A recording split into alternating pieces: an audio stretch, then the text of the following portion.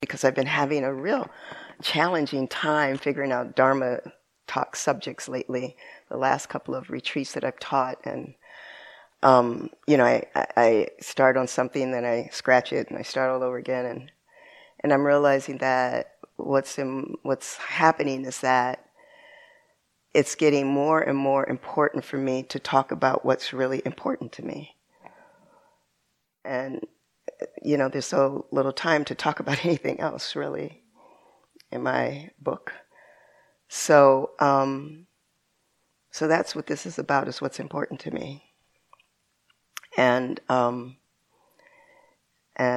hope that you can resonate with what I'm going to talk about. So I'm going over a lot of different parts of the Dharma, and a little bit of a journey. Okay. So what I want to talk about has something to do with connection, has to do with climate, has to do with justice, has to do with Dharma, who we really are, that kind of a thing. And who do we need to be to actually create the world that we really want from a Dharma lens. So it's going to be something like that. And I wanted to start out with a story, a real story that, I've told it twice before, and I had never told this story to anyone, like for all the years of my life. But it's something that used to happen to me as a kid. So when I was a little girl, I grew up in San Bernardino, California, and my bed in my bedroom was right next to a window, and night blooming jasmine, the smell would come through, and it was just lovely. And I was a happy kid, I really enjoyed being alive and all that good stuff. And at night when I would go to bed, I would actually, just as I was, I don't know what the, beta, whatever those states are, but I would get to a place where I would actually lift from my bed and turn into particles. And I would be these particles above my bed.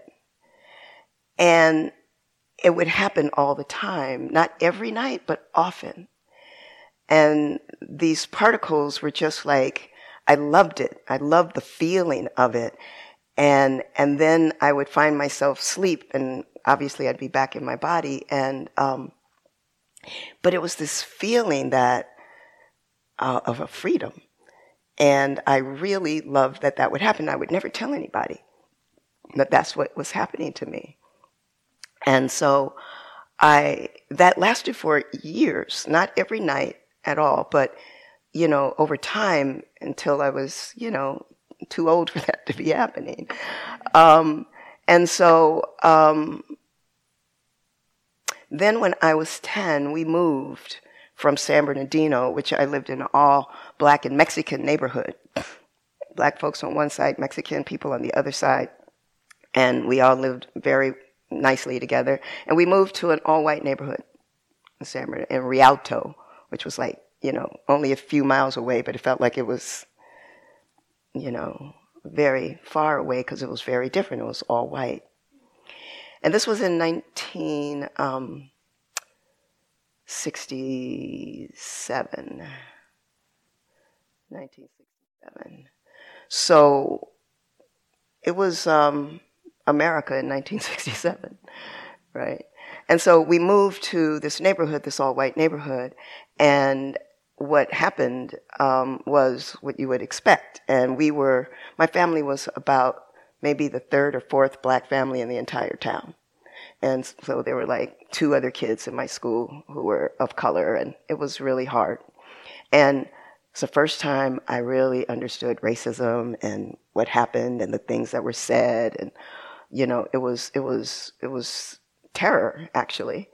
And really hard on me and my family. And I'm telling you this because I realized later on that this turning into particles stopped. It stopped once I moved into that neighborhood, and I don't know if it had to do with my age or what was happening to me, but it all stopped. And so, I got through all of that and, did well and what have you. Got to, graduated and got to college.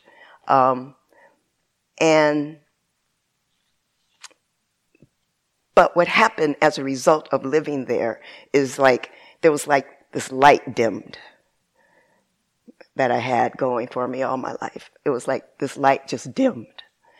And I was still as bright as I could be. I still did, extraordinary well in school, things like that. I finally, made friends but there was a light that dimmed. It was like lights dimmed out at me. And that became the beginning of me understanding what was happening in this country around race in America. And also my reaction, and my mother and my family I come from, first of all, let me give you the background. I come from a very loving, amazing, incredible family. And my mother was just, I can't even tell you, she was just our biggest champion and just told me how, beautiful and black and smart and everything I am, and that I could do anything and be anything. And so I always believed that. And so that was my home life as opposed to the school life, which was telling me another message. So anyway, so then I got to college. I came to Cal Berkeley. And when I got to Berkeley, my first year, I discovered Kundalini Yoga. A brother that I met who became my partner for a while, he took me to yoga. And I was, up on Haste, they had this house, the Sikhs, and with the Sikhs, and they had swords. And I was thinking, whoa, this is peaceful. And we would do Kundalini Yoga every morning at 6 a.m. I was there. And the first time I went, I just discovered myself. It was like after that intense, Kundalini Yoga and then laying out in Savasana, I reconnected with the particles. And it's almost like when that hum of a refrigerator, when when it comes on, you don't hear it until, it's silent enough and then you hear it. It was like that part of me reconnected. And it hadn't reconnected since all this stuff had happened to me. And so it was in Savasana, so I got addicted to it. I loved it, right? I went every morning at 6 a.m. We were there with the Sikhs and doing Kundalini Yoga, and just the feeling of being in my body and being connected. And after yoga, there was meditation. And this was in 1975 in Berkeley, or 74. And anyway, that is when it all came back to me. And it was like I inhabited my true self again through the practice of yoga and meditation. And so I tapped back into this vastness of who I really am. And it was amazing. And that is the beginning of my coming to contemplative practice of yoga and meditation. And so after that, I fast forward to 1982, and I was in New Zealand. Crazy situation with an all-black female band out of Brooklyn. I was living in New York at the time. And we were stranded in New Zealand, and craziness was happening. And somebody helped me, a woman who was a Buddhist, who I ran into at a pub, because I'm sitting at a pub like, woe is me. And and she had on a T-shirt that said, it was, what was that book? It'll come to me.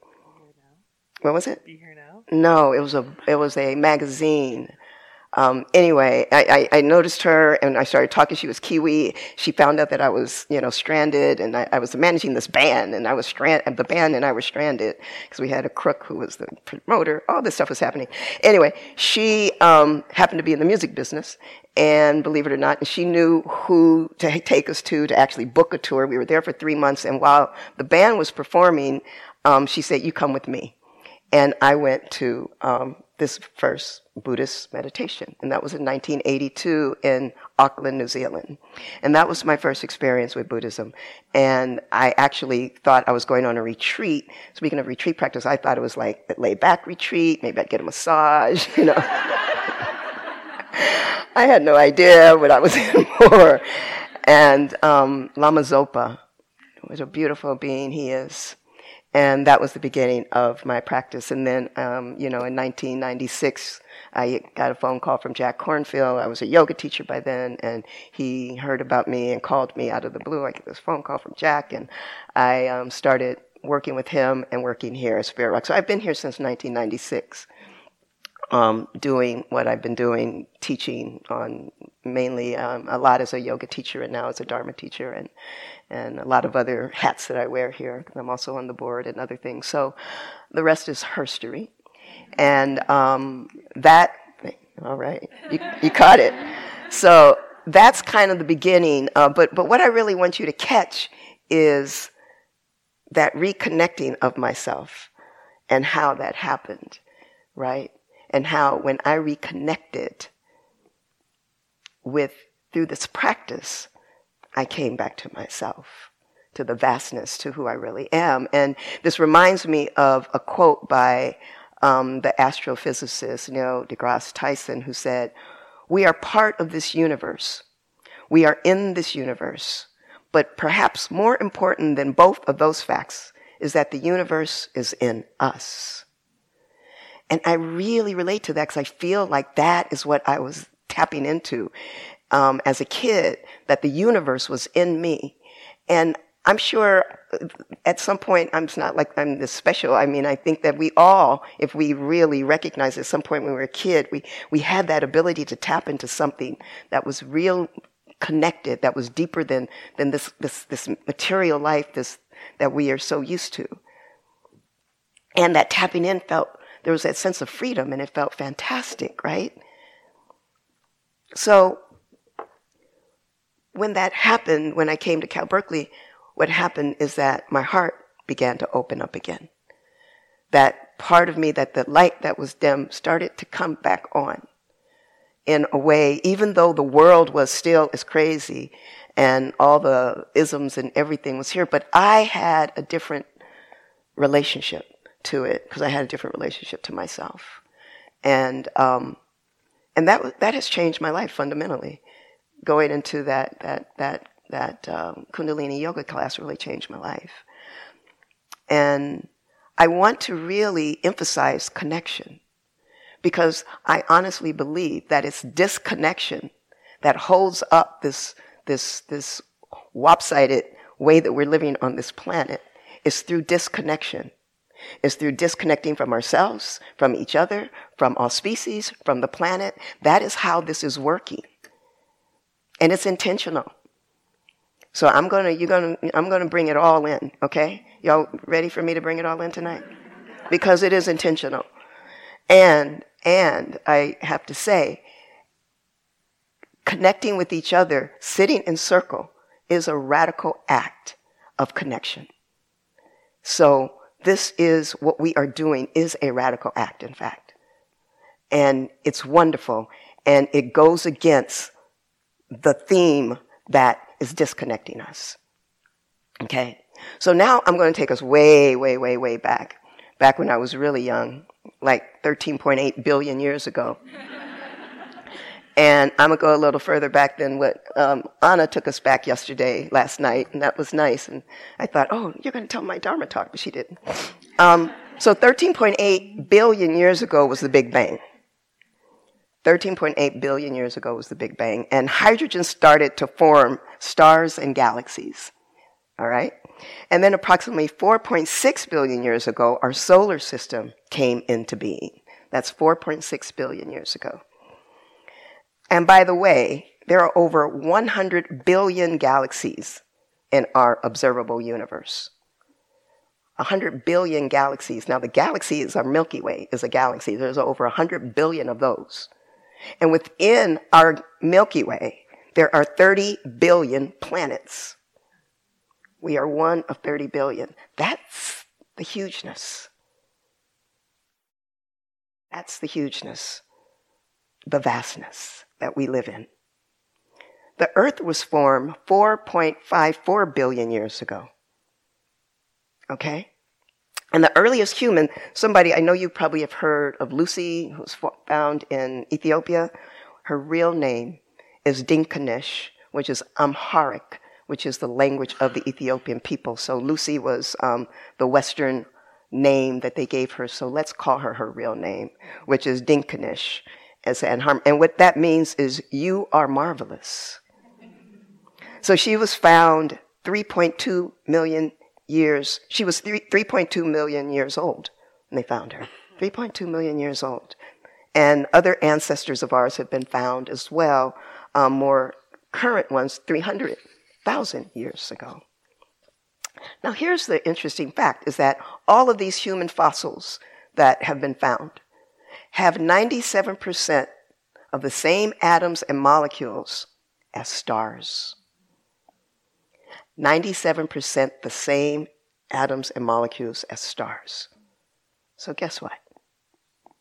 We're stardust. We are stardust. That's who we really are. I like to think how we would live on this planet if we really understood that. If we really lived into that vastness of who we really are.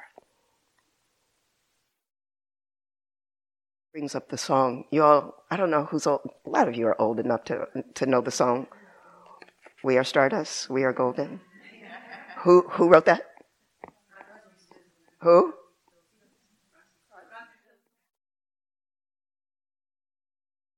Joni. Look at how we're going to attribute it to All right. Joni Mitchell.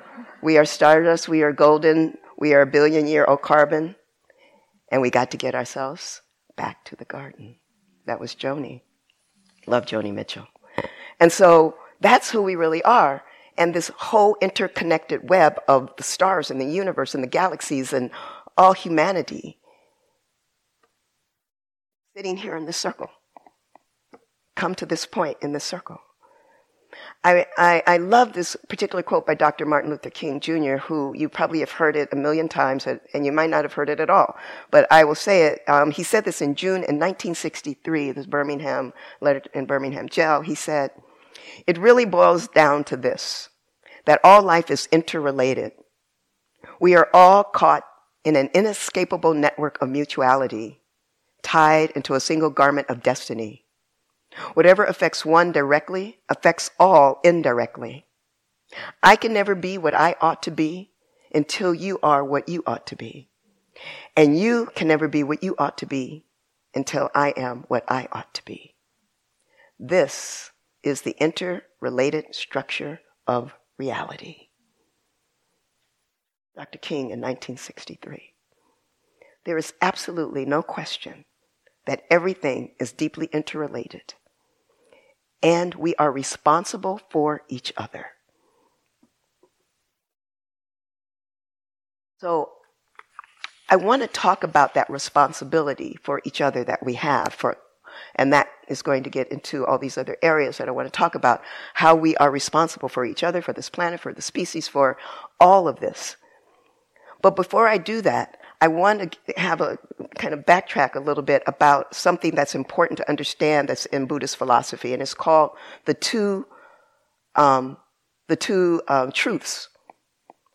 The two truths. There are two planes of existence that we believe, and that the Buddha talked about, and I believe it myself, that there's these two planes of existence. And these two planes are the conventional, or what I like to call the relative plane. The plane right here, this table, my hand, my body, the flower. All of this is the relative plane. Our lives are lived on this relative plane. And then the other plane is called the ultimate, or the absolute plane, right? And the absolute plane is that plane of stardust, of who we are also. All right? And what happens is that a lot of Buddhist traditions kind of, at least in Mahayana, they kind of privilege the absolute over the relative. Like, that's who we really are. In Theravada It doesn't. Theravada Buddhism is a Buddhism that this mindfulness comes out of, that we're here under. And it basically says that both of them are equally important. The relative and the absolute living together. So we have all of that in us, right? We have this stardust and we have this black woman body.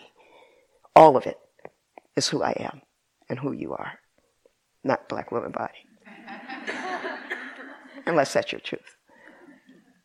So this another way of putting it, Thich Nhat Hanh called it, he talks about interbe. I know you've probably heard that, interbe, that we interbe with each other. Like you don't be alone. No one be's alone. Nothing can be alone. We actually interbe. And so that's the same kind of thing. And so there's this paradox, because our minds don't do well with paradox. We want to have something either or. But the paradox is that both of them exist, the relative and the absolute. And the reason why I bring this up is because when we start talking about what Dr. King says, the interrelated structure of reality, it's really important that we really understand that there are these two planes. Because what I want to talk about is, and what I want to caution us on, is what is known as spiritual bypass.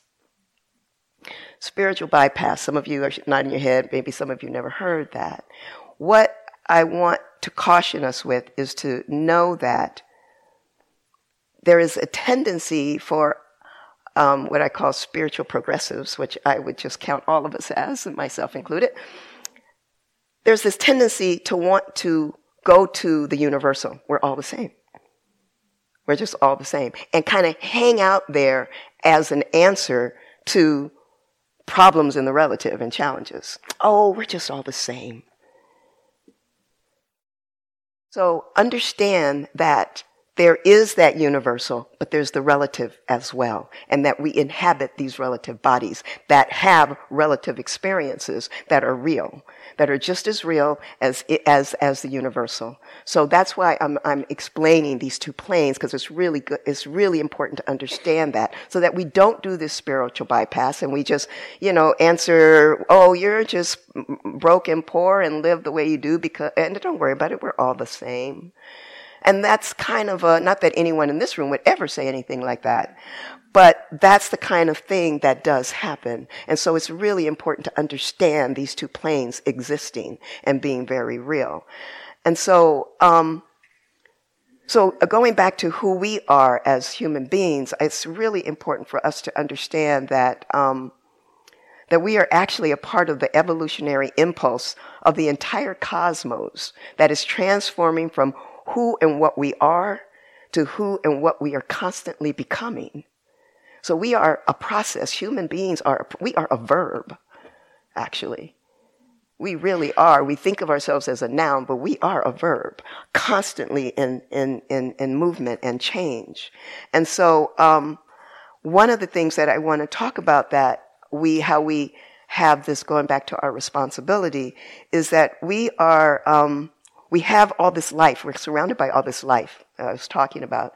And a lot of this life, how we differ as a species, is some very important things like speech, right? We're different than other beings, other animals, so that because we have speech, we stand upright.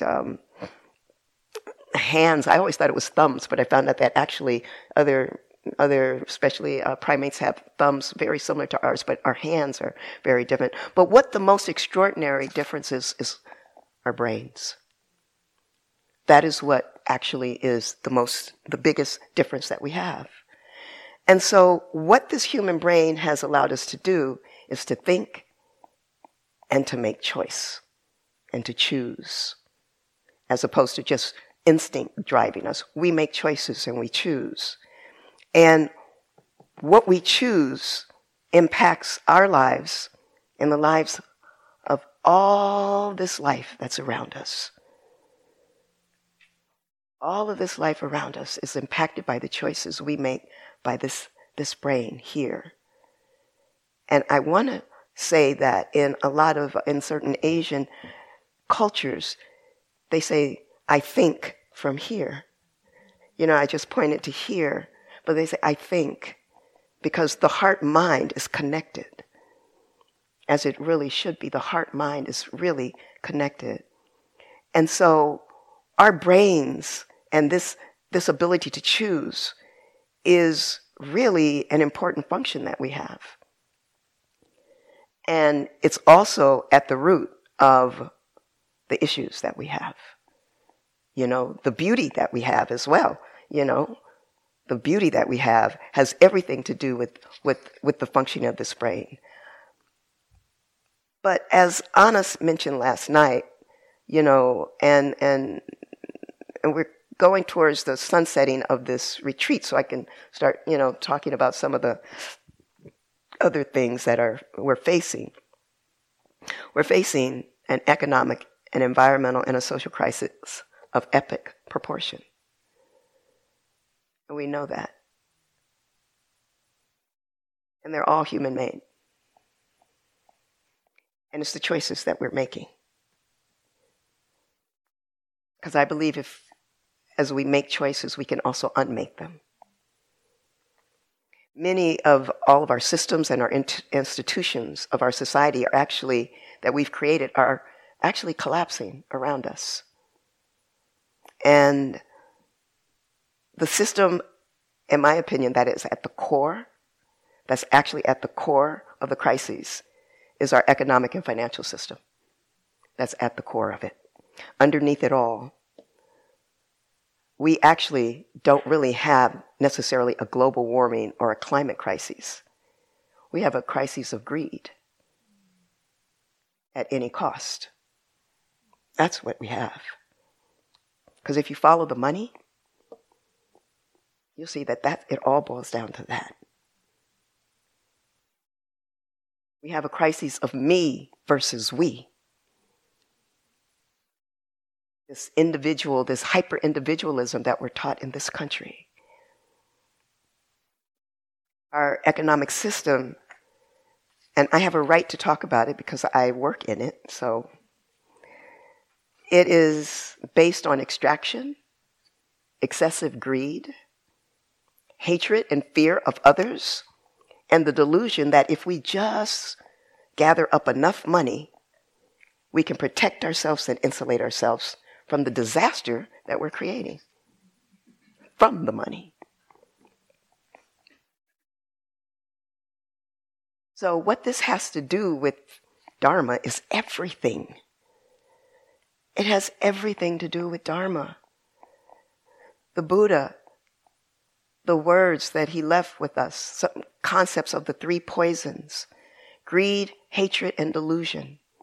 We talk about greed, hatred, and delusion. And our entire system, capitalistic system, is based, and all of our institutions based on greed, hatred, and delusion. It's built on these three poisons. So when I think of greed, it refers to our selfishness, this misplaced desire and attachment for more, the attachment and this grasping for happiness, this grasping, this unsatisfactoriness that's inside of ourselves, that we think that we can buy ourselves into happiness somehow. And of course, there's a spectrum of greed. But when I think about the extreme greed that is causing all the catastrophes on this planet. When you were talking the other morning, you talked about this pushing and pulling. I love the way you said that. And that's like the greed is the pulling in of wanting that desirous mind, the mind that's just can't get enough. Hatred refers to, the anger, our aversion to, our repulsion towards anything that's unpleasant, whether it's people or circumstances. This unpleasantness, this uncomfortable feeling that we don't want and we push it away, or others that we don't know that we push away. Right? And then delusion is just our misperception and our wrong views of reality. Don, you spoke about right view, and I love when you were talking about that, because we actually think that if we had just enough money, if we had just the right partner, if we had just the right car, if we had all the right things, then we would find happiness. That's absolutely delusional. So we base our happiness on these things that are impermanent. And Anna was talking about impermanence last night and this morning. We base our happiness on those things that we hold them and they go away because the phenomenal world is impermanent. And so then we want more. And so we make more money to buy more things that just disappear. So then we get more money to get more things and more, and we're on this cycle, right? At any cost. At any cost. And it's not making us happy. I don't think it's really making us happy. We are putting under threat most everything that we hold precious and sacred. Most everything that we hold precious and sacred is under threat right now because of greed, hatred, and delusion. The Buddha called it 2,500 years ago. He called it. And I believe that unless and until we begin to seriously take into account our rich interior world of love and care and compassion and ethical behavior, and our sacred and exterior world of rivers and streams and people of all kinds of hues and traditions and penguins and monarch butterflies, until we take those into account, as much as we take into account our corporate quarterly returns, how much money we have in the bank, and the hoarding of money, we're actually going to end up where we're headed. And that really is frightening.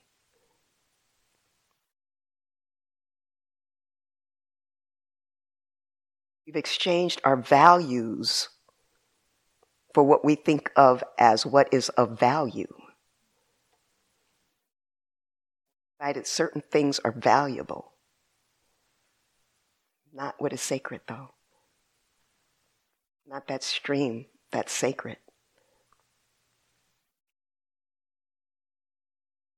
I was talking to a colleague of mine the other day, and she was saying that she was talking to someone else who was talking about greed should be treated as a mental illness. And I thought, because it is going against our natural grain of who we really are. Because we really do care. Our natural instinct, contrary to popular belief and to social Darwinism, our natural instinct is to collaborate and to care.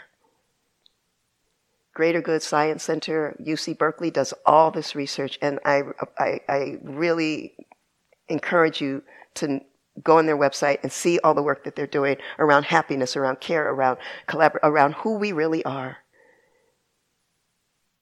But we think that we're here to compete and to tear each other down. And in the meantime, we're just destroying everything that's sacred. There's this, I go to the Amazon. I used to go every year. I haven't been in 2 years now. I'm going back this next year. And I take people to the Amazon in Ecuador.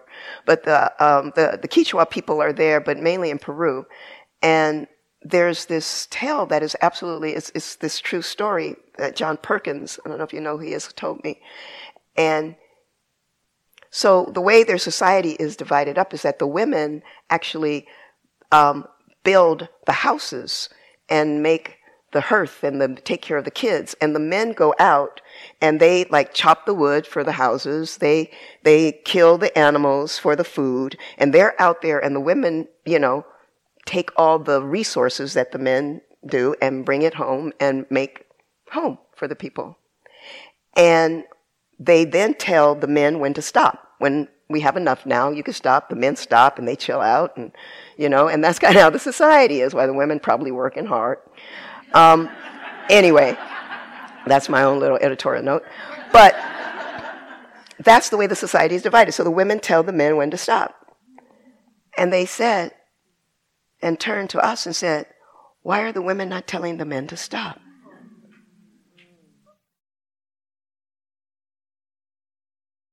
Why are we not telling the men to stop?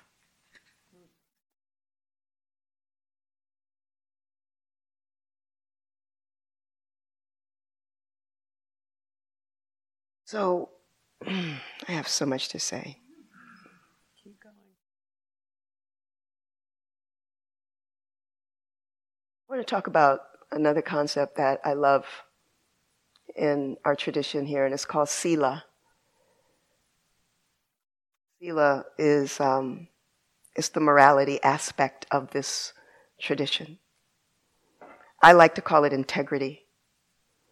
It means goodness or ethical behavior or honesty, integrity.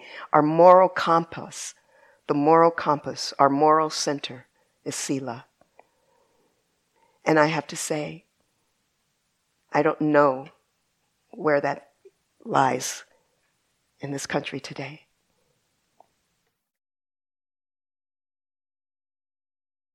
The Buddha said that we should practice sila first before we meditate. Practice of sila. Because think about it. You know, when you're agitated or upset about something or in that space where you're not in integrity, can you really sit down and meditate? No. Yeah. It takes really being true to oneself. It's like when I taught yoga, I can't go out and eat a big veggie burger and a bunch of fries and then come in and teach. I had to like really be more in tune. I say veggie burger because I'm a vegetarian. I had to be really more in tune with my body in order to teach yoga, to teach movement. The same with sitting. And so sila it creates the fertile ground and the soil for our sitting practice. And it also is the fertile ground for our lives and how we live. My dear friend and comrade Larry Yang, and teacher and almost twin, we were born a few hours apart in the same year, a few miles apart even.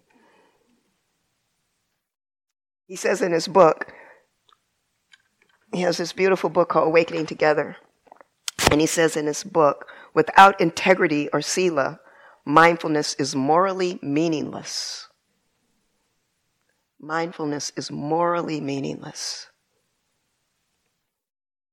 There's a lot of controversy going on right now, too, about mindfulness, like in the corporate setting, right? Like, are we bringing, it's great, mindfulness is coming into corporate America, it's coming into, Silicon Valley. And what's the intention behind it? Is it so that the staff and the people who work there can just be better robots at doing what they're doing and get more mindful about what they're doing and get more out of them? There's a lot of controversy about it, or, and it's good for them. I mean, I don't have a stand. I'm just saying that's something that people are talking about right now. But sila is that integrity. It's underneath. It's underpinning our entire Dharma practice is sila. Mindfulness is morally meaningless without it. We live in a world to get as much as you can for as little as you can. We need a more moral compass. Larry says some things in this book that, I don't know, I guess I don't have a lot of time to read, but page 216, he talks about what integrity is. And the way he defines integrity, I love. He says, integrity is doing the right thing, even when no one is watching.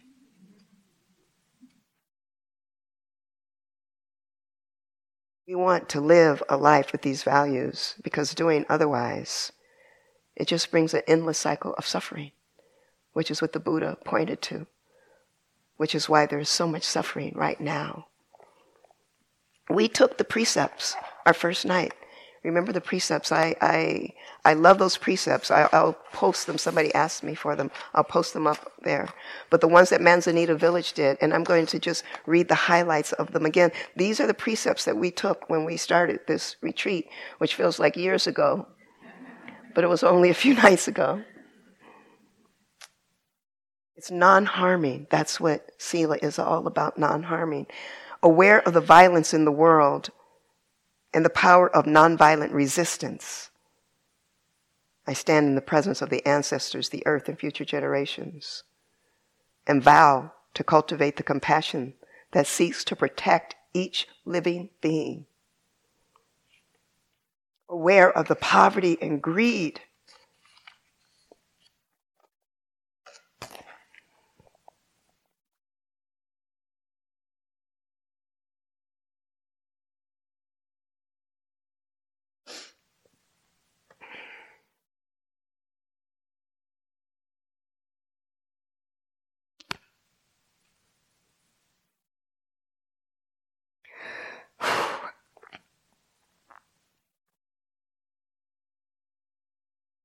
aware of the poverty and greed in the world,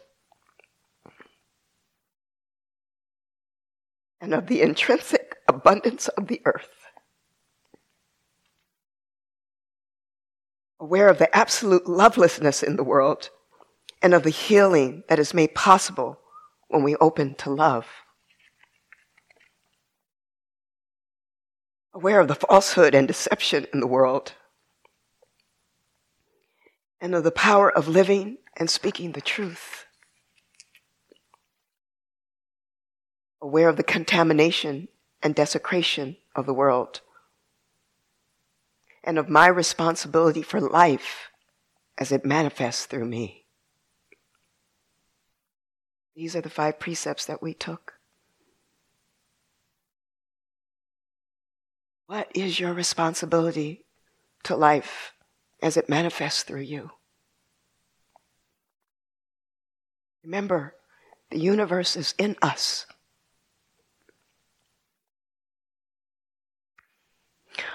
Archbishop Desmond Tutu,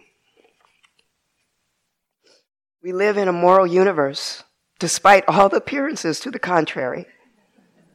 There's no way that evil will ultimately triumph. Right and wrong do matter. Our human capacity to make choices comes with it a responsibility for us to nurture and protect all life. When we fall short, and we will, and we do all the time, we're not perfect beings, but when we do, we need to embrace a pathway for repair and reparations. Repair and reparations. Beginning with ourselves.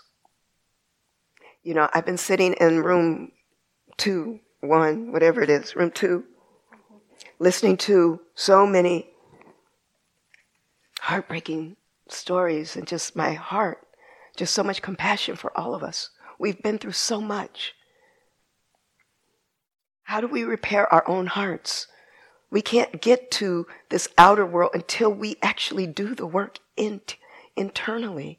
We have to do this.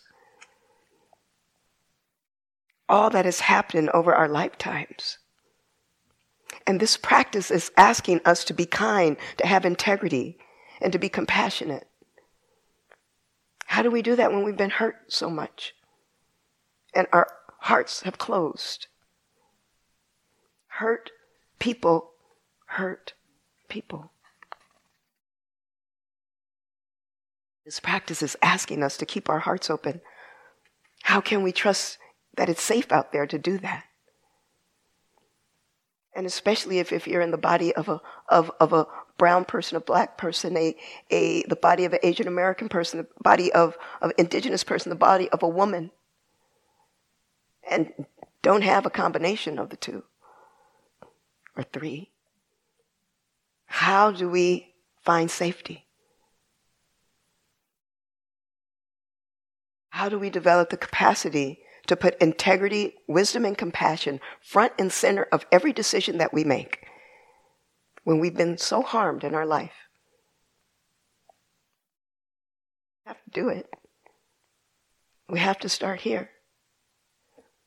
This is what I know.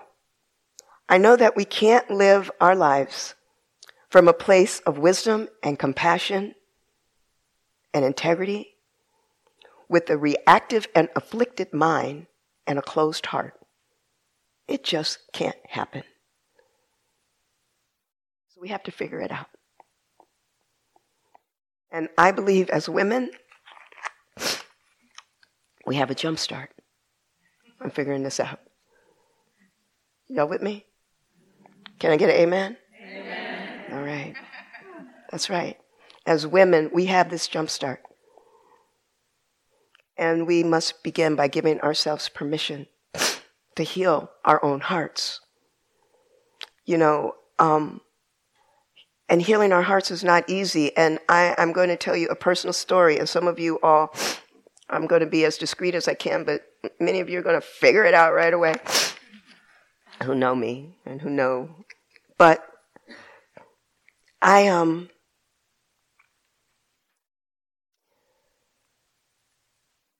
heart was broken. My heart was closing. I was shutting down. And it was based on my being what I thought betrayed by a group of people that I was working with. And the betrayal just shut me down. And I went to, this is my Kuan Yin story. I was at IMS. Everybody's been talking about Insight Meditation Society in Barre, Massachusetts. This time last year, I left around this time last year to just sit for half of the 3-month retreat. I couldn't do the whole 3 months, just 6 weeks. And I was there, and I had just left my situation, and when I was there, I had like 2 days of like pure hell. I mean, I was in the dark night of the soul. Like really feeling anger. I was so angry at this betrayal. I was so angry at these people. I was so angry at how things had played out. And I had lost my compass, and I just went, when you're sitting, y'all know what's happening, right? I was where you are, and just all this stuff was coming up, and it was so much, it was so intense. And I went to go talk to a teacher, and she said to me, "What's underneath all that anger?" And I realized what was underneath that anger was shame. I was holding a lot of shame for not making it work. I was leading the charge, and I couldn't make it work. And I had a lot of shame. And that's what was underneath it. And when I got to the fact that I was the problem, my own shame, in one of the walking halls is this Kuan Yin that's huge. And every day I would passing Kuan Yin. And then I realized, Kuan Yin, you've been here all this time. And I went about giving myself compassion practice. And I turned my next days, and this was around Thanksgiving too. It was Thanksgiving, and every day was just deep compassion and prostrations in front of Kuan Yin, and allowing my heart to open back up and to feed myself compassion. I was mad at them. I needed them to say they were sorry. They weren't going to do that. It was me who needed to do the internal work of my own heart. And can I tell you, I composted that stuff. Composted it. Gone. Done. Complete. Pure. And left me with compassion for them. Left me with compassion, knowing that they did the best they could too, just as I did. So I know that so much we think about all the horrible things that have happened to us, the betrayal, the hurt, the pain. And we want somebody out there to do something about it. It's right here. This is where we start our self-compassion. And sometimes it doesn't seem like, what does self-compassion have to do with it? I had no idea that's what I needed, but that's what it was. In the end, it allowed me the freedom that I needed.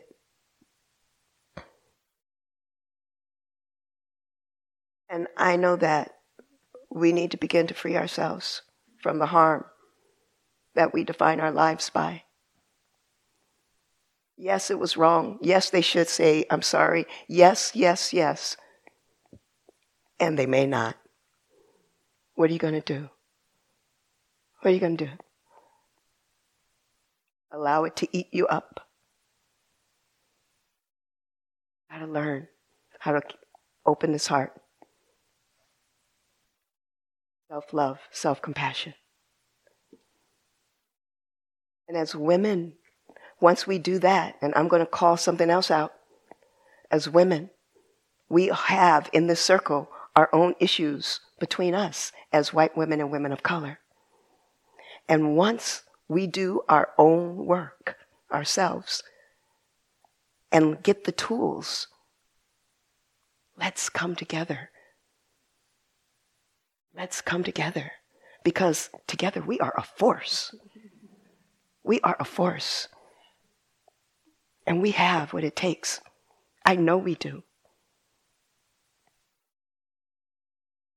I know we do. I believe in this circle.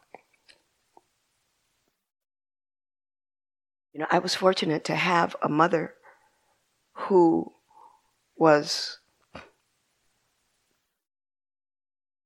amazing. I had really good fortune.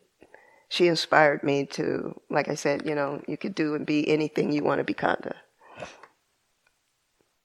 A lot of wisdom, a lot of compassion. All my friends wanted her as their mother. My house was a house to be at, you know, fun, games, music, dancing. The ultimate feminist always told me, don't ever let a man, da-da-da-da-da-da, you know, all that stuff. She was amazing, tiny little thing. But we were instructed our whole lives to stand up for the voiceless. She said, don't ever let injustice happen and you walk by it.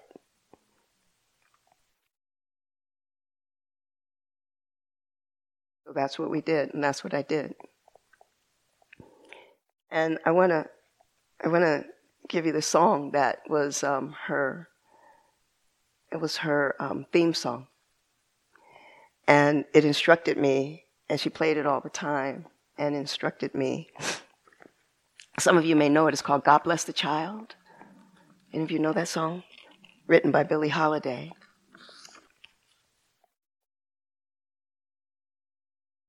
Them that's got shall get. Them that's not shall lose. For the Bible says, and it still is news, Mama may have, Papa may have, but God bless the child that's got her own, that's got her own. That was my theme song. And that song told me to walk high and with integrity and to do what you're here to do.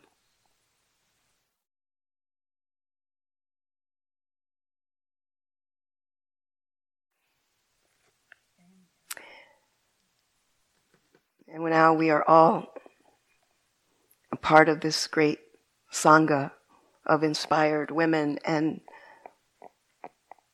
why did you come here? Why are you here? Why did you take this week?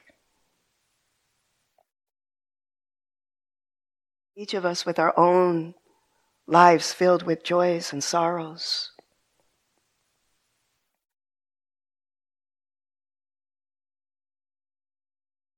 And I believe you're here because you know that somewhere that stardust is who you are. And you have the capacity to live with an open heart.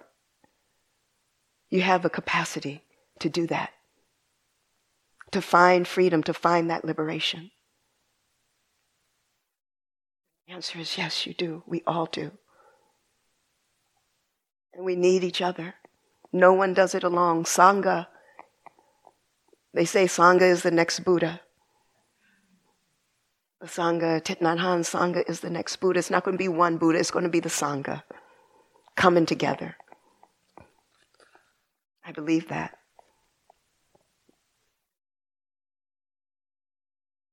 And I'm going to leave you with a little phrase by a French philosopher, and then one poem by Albert Camus. He says, "The only way to deal with an unfree world is to become so absolutely free that your very existence is an act of rebellion."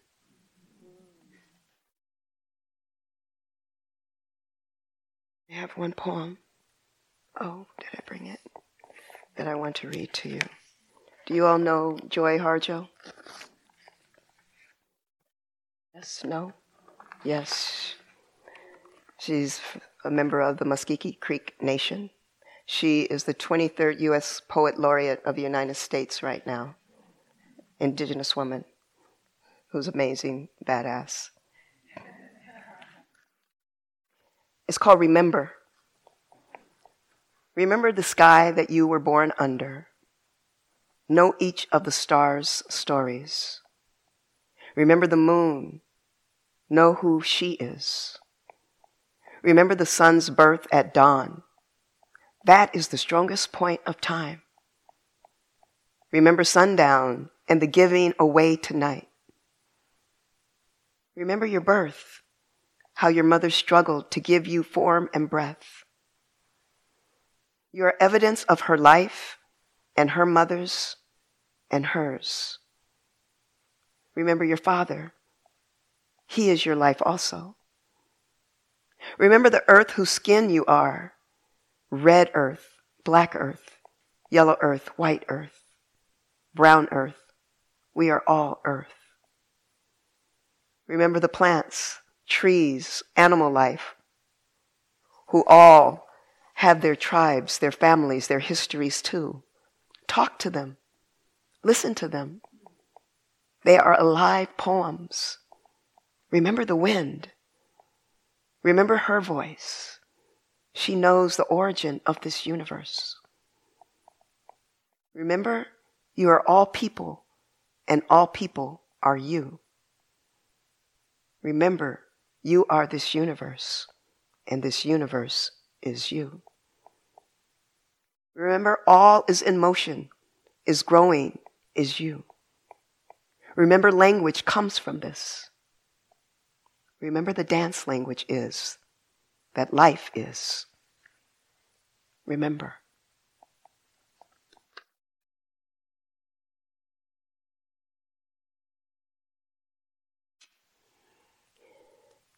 May all beings be free from suffering and from the causes of suffering. And we all awaken together.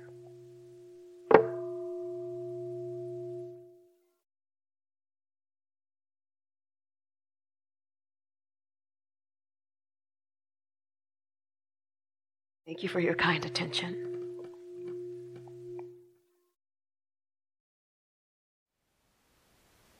Thank you for listening. To learn how you can support the teachers and Dharma Seed, please visit dharmaseed.org/donate.